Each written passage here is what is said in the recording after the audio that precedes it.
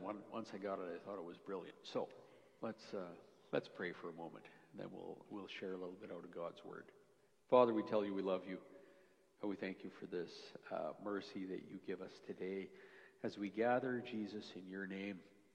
Lord, for all those who are not here but are here by the internet, we pray, Lord, your blessing, that in each home represented, Lord, your Holy Spirit rests there, that you come, Lord, that you cover us with the blood of Christ, that you lead us, Lord, Holy Spirit, into all truth, and that in that truth, Father, there is freedom.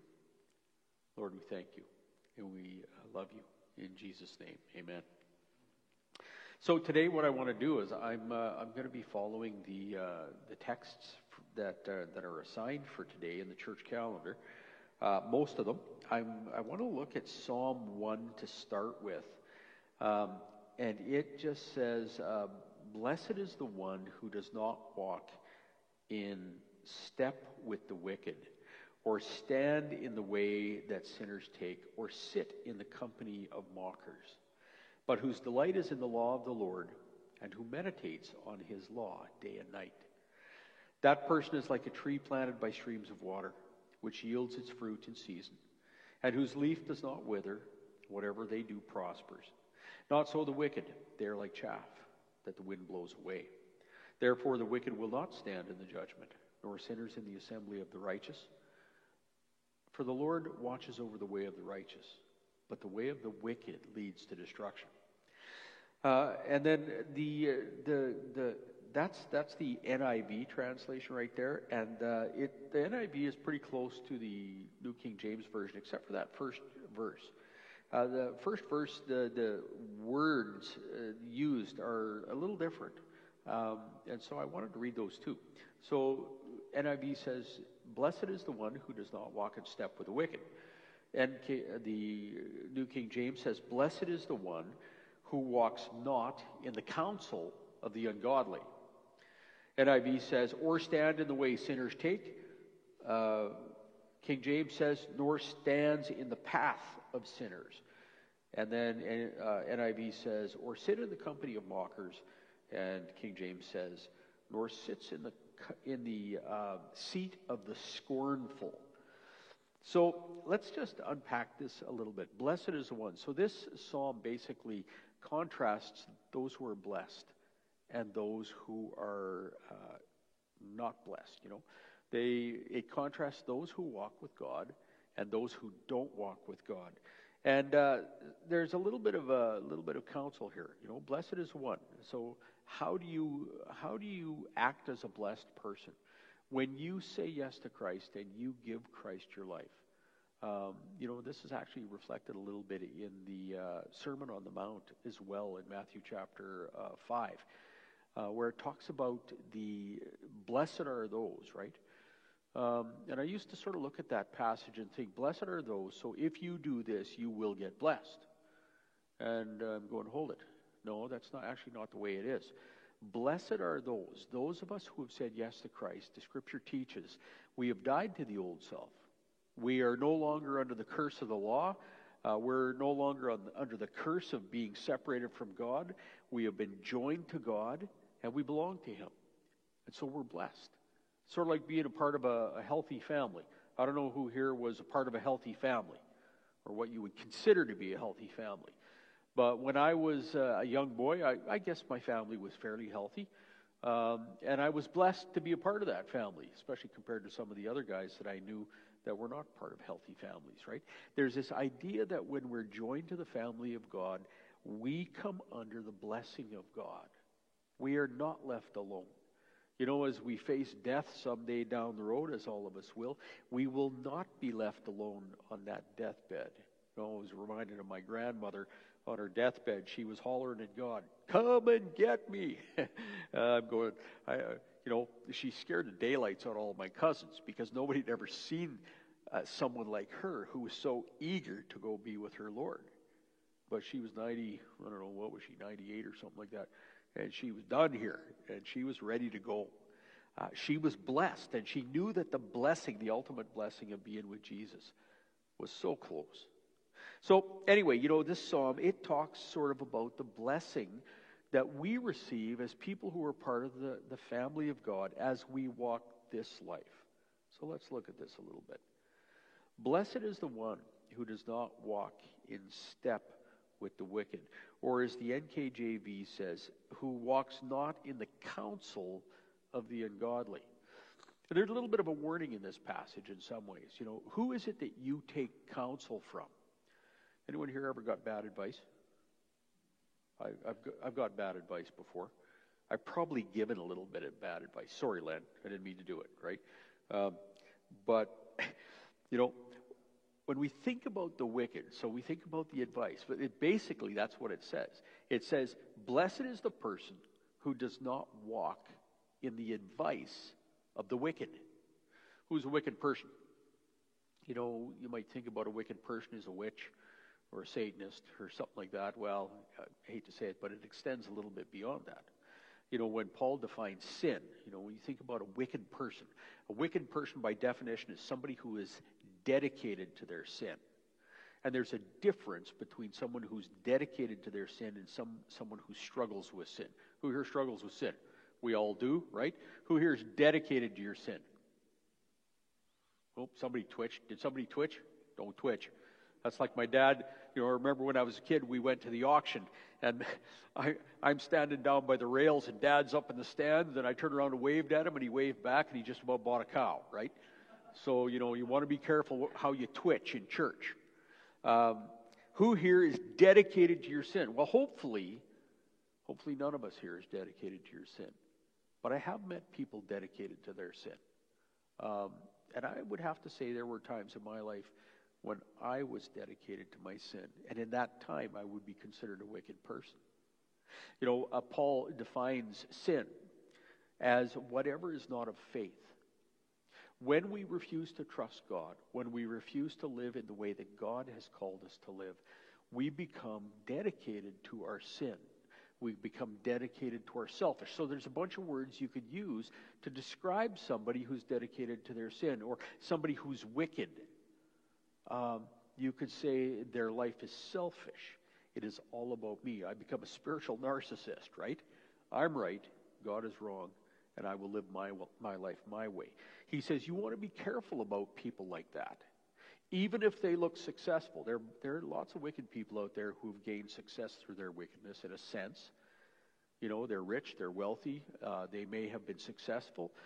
But in the process, they betrayed and destroyed many people to get where they are. And ultimately, they die alone. People don't love someone who's dedicated to their sin. So he says, blessed is the one who does not walk in the counsel of the wicked. Be careful about the counsel that you take. So that means that you're going to have to make some judgment calls. We're told not to judge. And yet Paul also says we are called to judge. There's differences between judgment. When we talk about judging someone, who here, you've seen the movie Gladiator, right? Or the movie Eagle, right? And they're all, they've got this battle going on in the ring, and some guy's on the ground, and the other gladiator's ready to kill him, and everybody's going like this, right? When you do the negative judgment, kill him, right? Condemn him, whatever. That's one form of judgment. Or they go life. They go judge positively. We want this guy free. We want this guy to live. That's a positive judgment. And the third kind of judgment is to be able to differentiate. It's a simple kind of judgment. It's a judgment that says that's a pew and that's a floor. It says that's a woman, that's a man. We make judgments. And so we are called to be careful of the people that we accept counsel from. Are they a godly person? Have they dedicated themselves to Christ? Are they a selfless person? Where does their wisdom come from? Or are they a selfish person? Are they a person dedicated to their sin? Will their advice turn you toward a place of selfishness? It reminds me of a couple of stories, a couple of guys that I knew. I had a friend of mine, and his wife left him for somebody else. And so the biblical term would be she committed adultery and she went after somebody else. And I remember him coming to me one time, and he was really struggling, and he was in a place of pain, and he was going, what do I do? You know, she's gone with somebody else, and, you know, me, I'm thinking, okay, biblically, well, what can you do?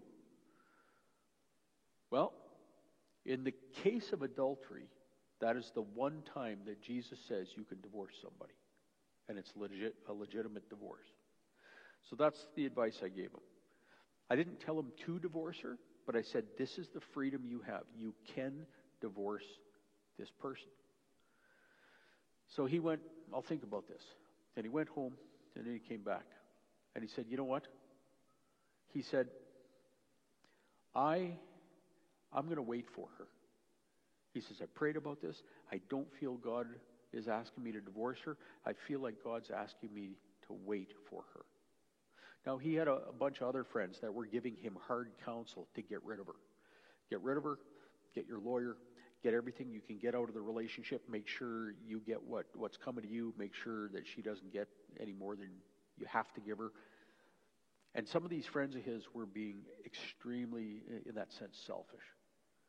And the advice he was getting was get all you can get and get out. As he prayed, God laid on his heart, I want you to wait for her. So that's what he committed himself to do. Well, a couple of years went by, and he got a phone call. And the phone call was that his wife, who had left him, who he was still married to because he had not pursued a divorce, was sick now. And it was terminal illness, and she was going to die. And the guy that she had pursued had dumped her and moved on. He didn't want to deal with it.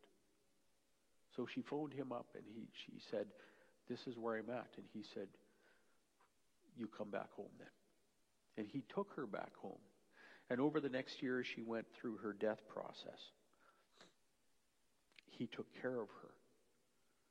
Their relationship was reestablished. It was deepened. And they experienced a year of intimacy like they had never experienced before. You know, he was getting two types of advice. The world and some of the people that he knew in the world were giving him selfish advice. Wicked advice, in fact. And he chose to follow the advice that came from the Holy Spirit, godly advice. And this godly advice that he followed was unselfish advice. It cost him something in terms of pride. And he laid down his pride, and he dedicated himself to the way of God. Because remember, that's what Jesus did, right? Jesus didn't come to get what he could get. Jesus came to give everything. And so this unselfishness became the core of the godly advice that he took. You know, I think about another guy I knew. He was a businessman, and he entered into a partnership with a guy that was a little shady, and he didn't really know that this guy was shady. And his business partner ultimately stripped the money out of the company and took off and ran. And he left my buddy to hold the bag. So my buddy, he goes looking for advice.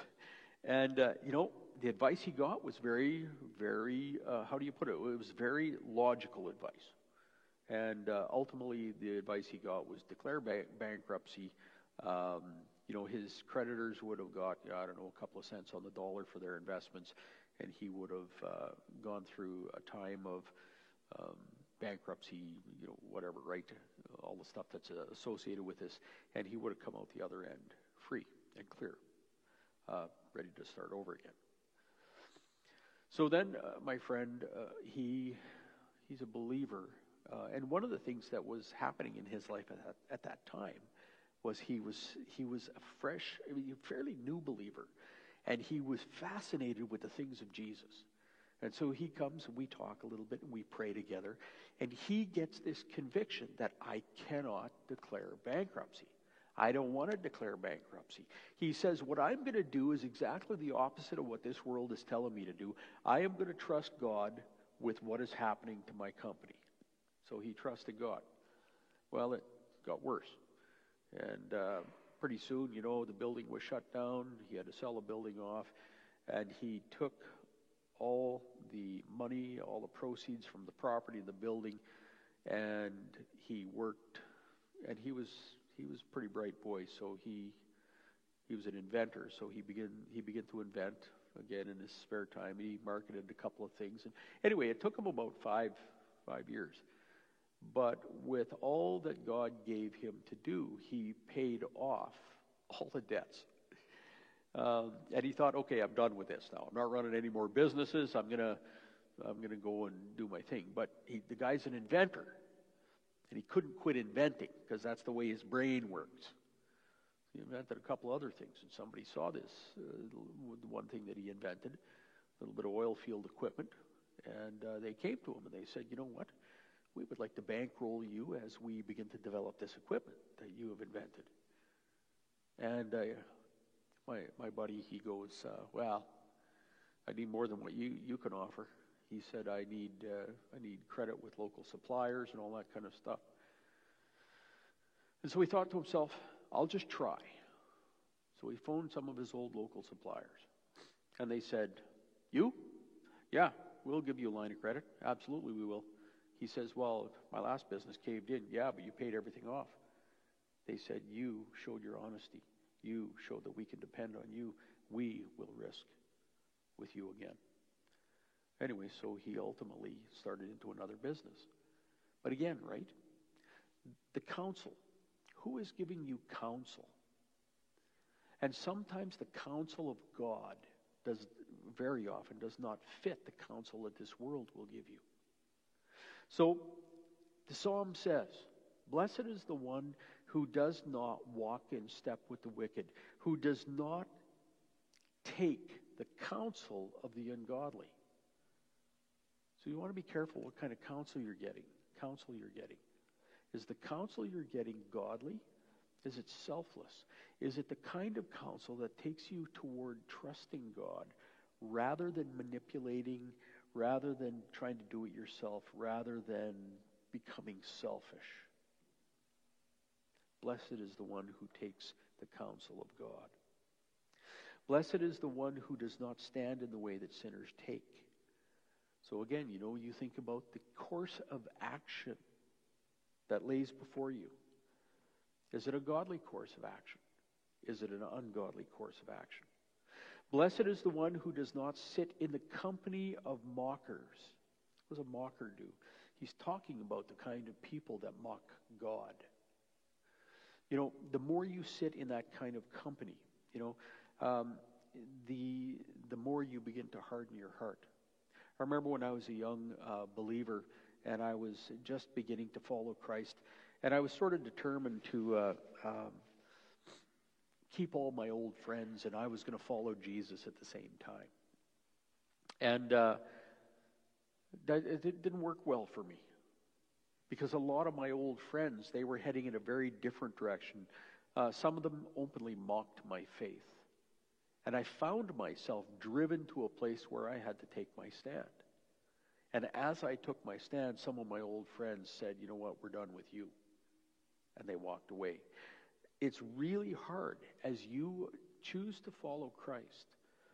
The scripture says that people of this world will not understand your commitment, that you will begin to live and walk in a way that does not fit with this world, and they will mock you for it, and you will not be able to walk both paths.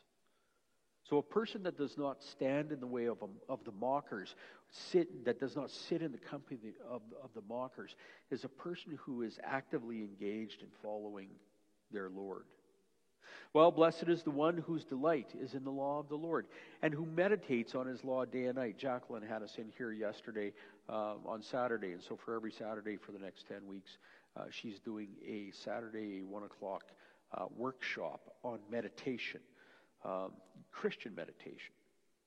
And this is the call of the psalmist right here. Blessed is the one who meditates on his law day and night. As we meditate on the law of God, Philippians talks about, is there anything good? Is there anything perfect? Is there anything praiseworthy? He says, think on these things. Fill your mind with these things. And so it is with the law of God.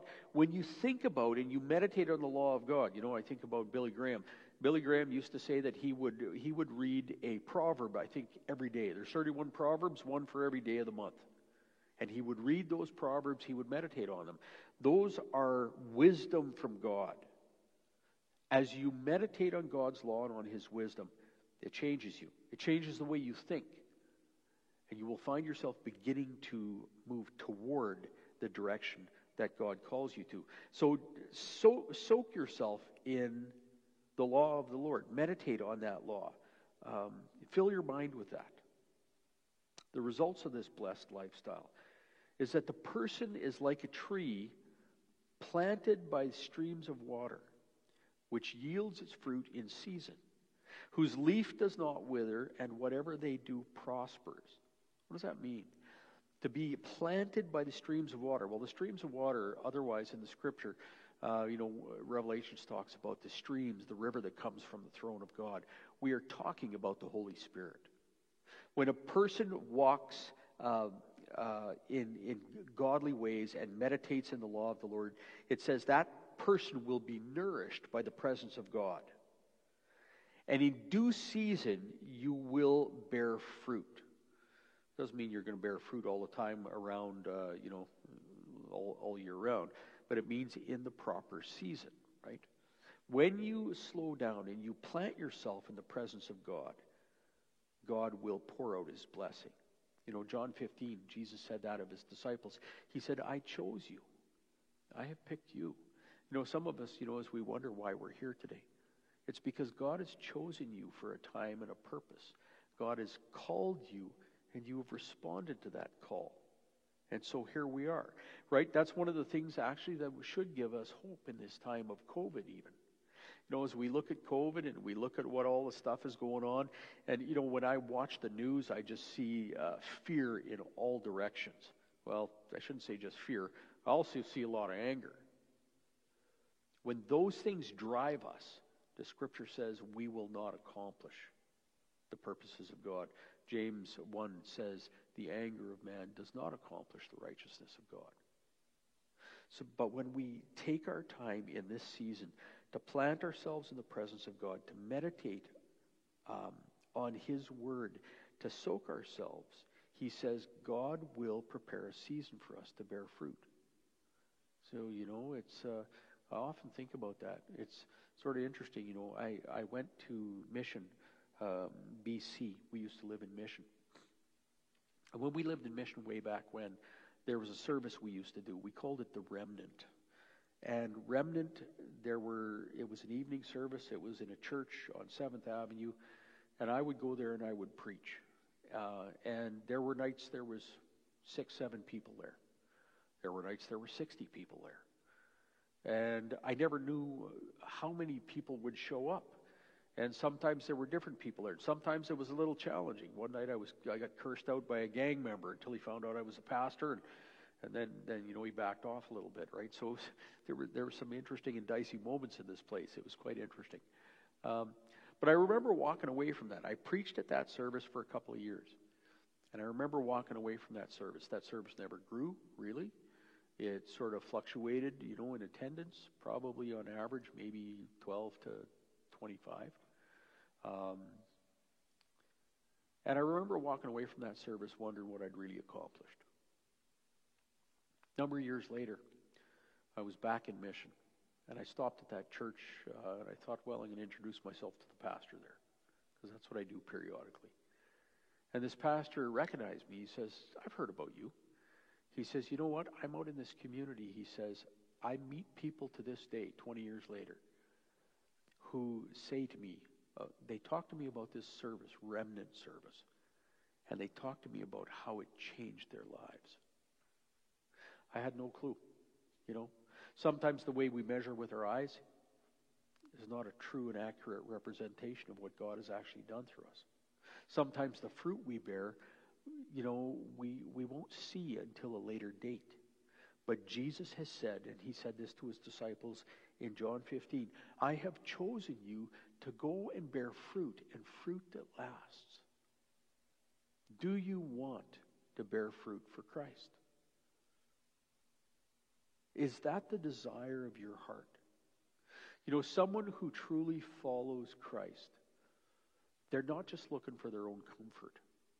John 16, Jesus preached a very difficult sermon.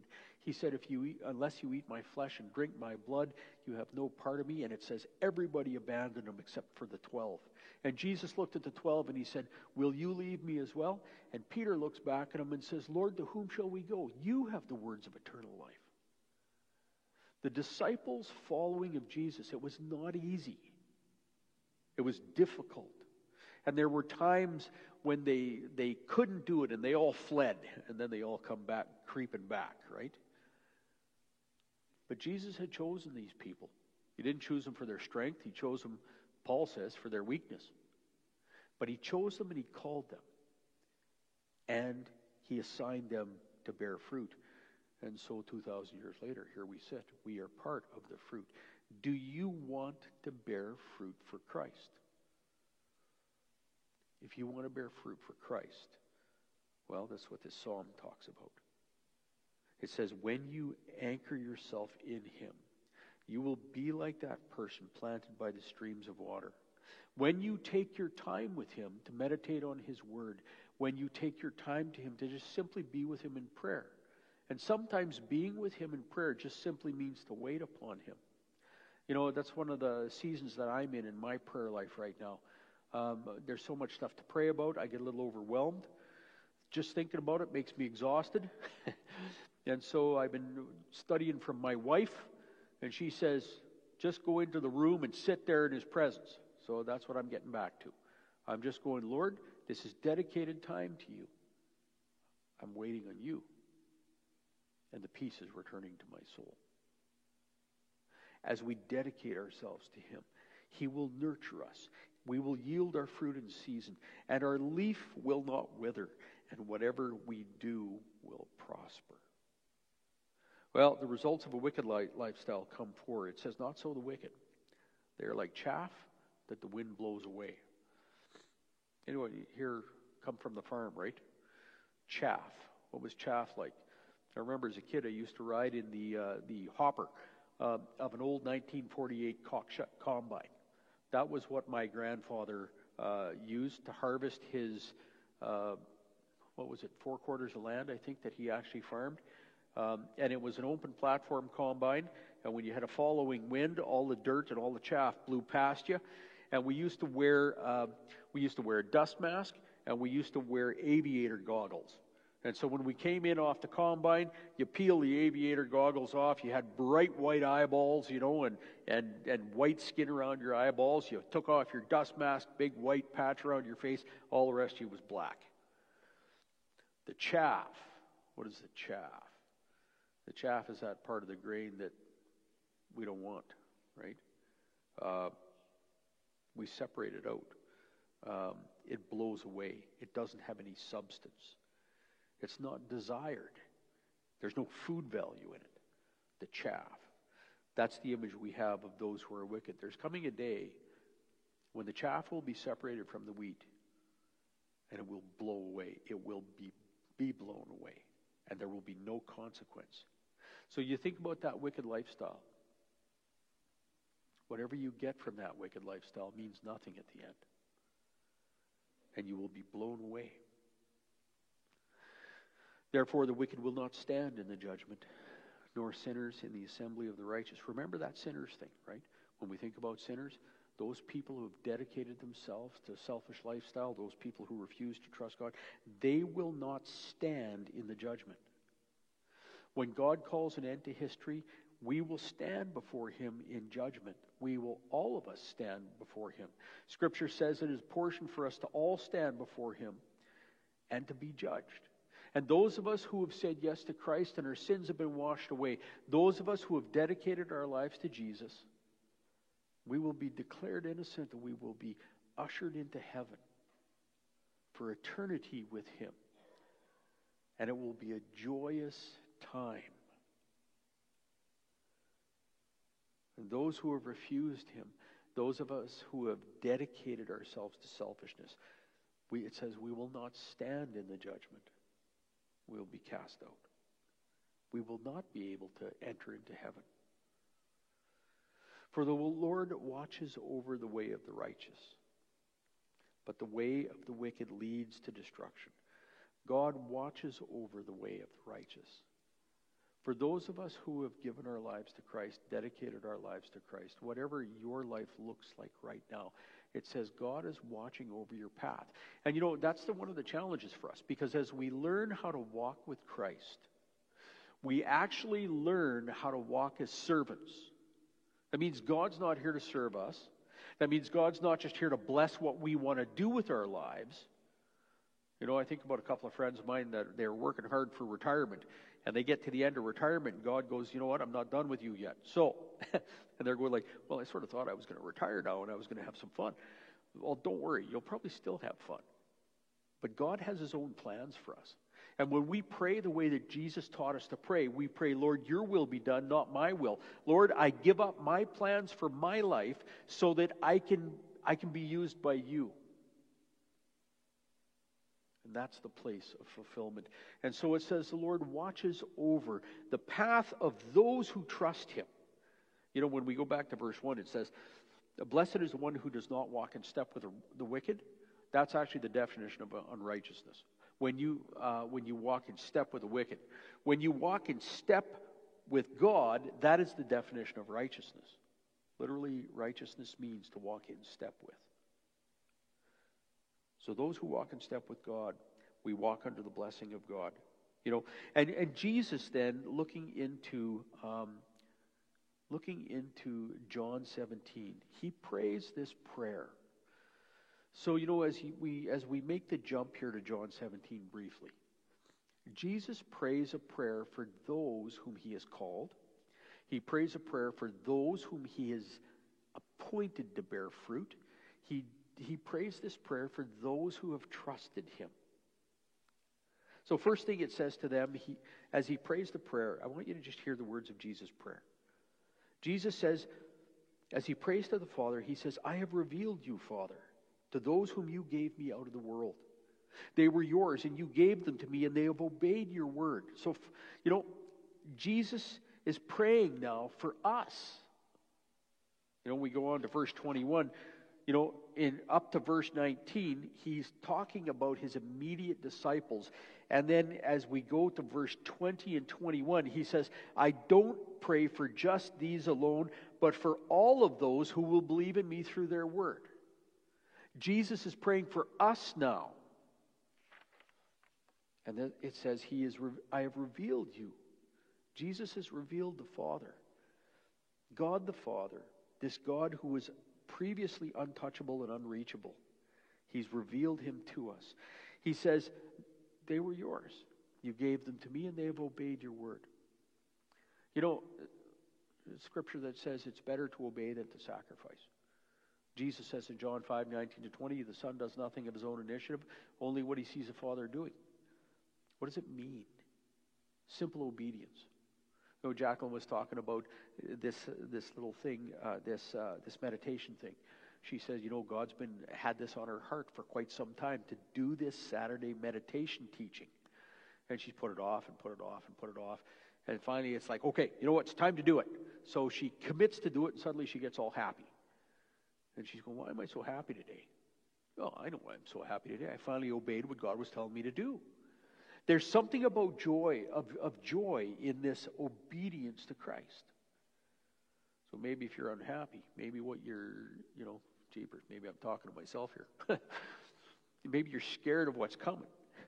And you're scared of making a choice to make a move.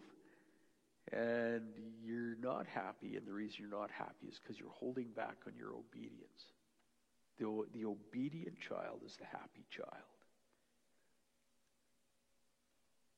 He says, now they know that everything you have given me comes from you. And he continues to pray. He says, for I gave them the words you gave me, and they accepted them. Have you accepted the word God has given you? There are many of us, God has given us a word. He's given us a directive, and we have not. I think about the Israelites. You remember how they were called to cross the Jordan? And they went up to the Jordan, and they went, nah, too much for us. And they backed off, and they all died in the wilderness, and the next generation God brought back to the very same place. Because a part of their journey was to cross that Jordan. They had to go into that promised land. And there's one thing about God that I've learned over the years. He doesn't let you go downstream to cross the Jordan. He brings you back to the very place that he calls you to cross, where you need to trust him. And unless you cross that Jordan, you wander in futility in your own little wilderness. Obedience. They knew that I came from you, and they believed that you sent me. I pray for them. I'm not just praying for the world, he says, but for those you have given me. Jesus prays for us. Holy Father, protect them by the power of your name, the name that you gave me, so that they may be one as we are one. He's praying that God himself will protect us, each one of us. You know, 1 Peter 1:5, it says, we are shielded by the power of God through faith. He's praying for those who have believed in him. If we have trusted him, he is protecting us. We are under his protection. I want you to think about his protection. So here you are, you're protected, and you're under this clear dome of God's presence and power. And there's all kinds of danger outside. And you're terrified because you can see the danger. But you know what Psalm 91 says? It says you may see it, but it will not come unto you. Reminds me of a piranha that I had one time. I was in Bible school, and a bunch of us got bored, so we went and bought piranhas. And I grew this piranha until it was about this big. And it was pretty good at tearing up goldfish. You know, so if you bought goldfish, you know, the stupid thing, I remember going to the pet store owner, and he says, you know, if you toss a dozen goldfish in there, it'll eat one, and then it'll eat the next one, and it'll just sort of, you know, use that as its own little larder of food, and then you don't got to feed it for a while. Not my piranha. I dumped a dozen goldfish in there, it ripped around, it took a bite out of each one of them, and I had to throw them all out, right? Anyway, this piranha, he was quite fascinating. So I took this piranha home one day. I got out of college. I'm going back to work in Saskatoon. I'm moving back into my parents' basement. And the only place I have to put this piranha, I took him home in an ice cream bucket. The only place I had to put him was in my brother's aquarium. My brother's aquarium was full of mollies and nice, cute little fish. Nemo-type fish, right? And I'm bringing in this barracuda. Well, this piranha, right? This vicious thing. So I went to the pet store and I had described my conundrum. And the pet store owner, he says, no problem. I got a clear barricade here. You put it in the aquarium, and it'll separate the aquarium into two parts. And the piranha can live on this side, and the mollies can live on this side. And I'm thinking to myself, great. So I bought this. I put it in the aquarium. And the piranha, he could see right through it. He could see all these little mollies. And he starts to attack the mollies. Except he keeps bouncing off the wall that's between. He can't see the glass that's holding him back, right? So he keeps bouncing. He spent like 3 days. And he'd work the bottom of that glass, the top of it. He'd sidle up and then go hard and bounce off. And he did everything he could do. At the end of 3 days, he quit trying. Well, one morning about day 5, we came down. And there was a little black molly that had found its way around. And it was in with the piranha. And the piranha had not touched it. And after that, we could just take the divider out because the piranha had learned it couldn't touch. It could not touch those mollies. That's what it had learned. So, guess what? You can actually teach fish, right? Anyway, this whole looking, when you think about the power of God, I want to think maybe look at that piranha from the mollies' perspective. They're terrified. But that piranha could not get at those mollies. It's the same thing with us. When we trust God, He covers us with the presence of His Holy Spirit, and He protects us. And though we look at the situations, the life situations around us, and we freak out sometimes, God says, don't worry. I have covered your way. I am watching your way. I am protecting you. Jesus, several times, He prays for this protection. He says, I'm coming for you now, verse 13. But Jesus says, I am coming to you now, Father. I'm coming to you now. But I say these things while I'm still in the world so that they may have the full measure of my joy within them. Why is Jesus saying this? Because He wants us to rest in Him. Why has He exposed us to this prayer that He prayed for us? because He wants us to trust in Him and to rest in Him. And in the place of that rest, there is joy. What's the thing that destroys your joy? Your fear? Yeah. Your anger? Yeah. Jesus wants us to know that we're under His covering as we walk this walk. And He wants our joy to be full. Not just our joy, but the full measure of His joy. I remember coming here one time, again, this is the Morning for Stories, and we were doing communion over here. And one of the pastors came up, this was after I'd left, and they tried to serve me communion. As they offered me the blood, the body of Christ, I cracked up laughing. I couldn't eat, so I'm busy laughing. So the guy moved past me and he served everybody else. I couldn't get over this laughing. Every time he showed up and he tried to give me communion, I'd start laughing again. And I remember that moment because it wasn't so much funny, it was just joyful. I never experienced that since or before. When at communion I was being offered the elements and I'm cracking up because of the joy, right? That's what Jesus wants. That our joy would be full measure. He says, you know what? I've given them the word, and the world has hated them, for they are not of the world, any more than I am of the world. My prayer is not that you take them out of the world, but that you protect them from the evil one. They are not of the world. Folks, we don't belong here. We belong ultimately in heaven. And this part of our journey is a short part of our journey. And in this journey, the way we're going to get through this journey is to trust Him and His assurances that He has protected us. So then He finally says in verse 17, sanctify them by the truth. Your word is truth. As you send me into the world, I have sent them into the world. For them I sanctify myself, that they might be truly sanctified. I did a little bit of a study in my Greek on this one. What does it mean to be sanctified? My Greek, the Greek in here, the word can also be used consecrated. Jesus consecrates His disciples to God.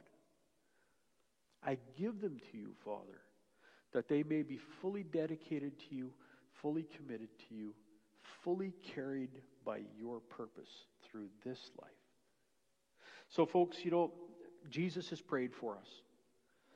We walk by His Spirit. We are under His protection. He intercedes for us, and He has consecrated us to the service of God.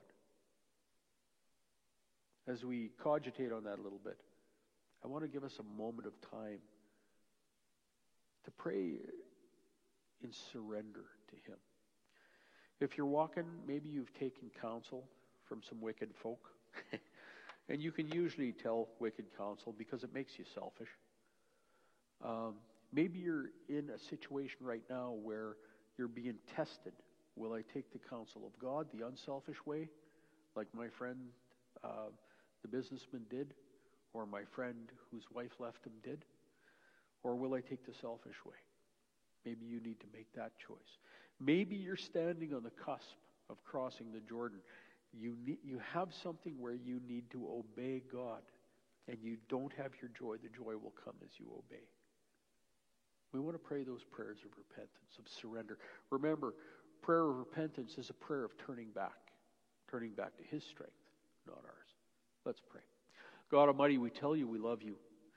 Father, you know the call on each of us, and you've assured us, Lord, that as we walk in you, that we will become like those people who have been planted by streams of living water.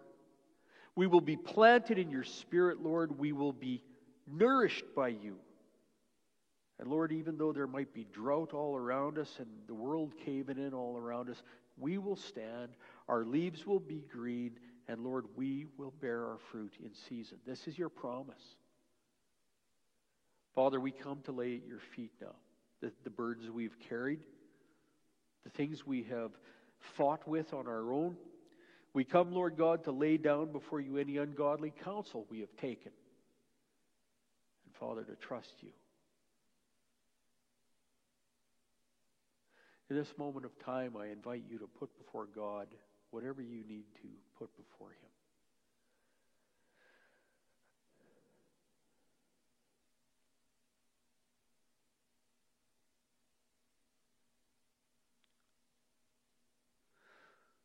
Lord God, we repent before you. And we thank you, Jesus, that you prayed for us. We thank you, Lord, that you have dedicated us and consecrated us to our Heavenly Father. We thank you that you have revealed Him to us. We thank you, Lord, that you intend that the fullness of your joy will be ours. For that joy will be strength to us. Father, I bless my brothers and sisters as they hear this word. And Lord, as we all surrender to you, Lord, we give you Emmanuel and the ministry you've called us to here. We give you, Lord God, our families and the ministry you've called us to in our families. Lord, we give you the relationships we have as a church and in our community. Lord, that you would lead us in the way that is selfless, the way that is of Christ. And Father, we thank you. We now bless you because you are good. We bless you because you are gracious. We bless you, Lord, because you don't demand our performance, you just want our presence. Think about my friend, Lord, who you said to him, you're just here to love me.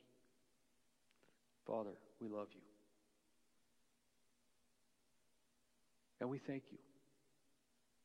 And we receive what you give. In Jesus' name, amen.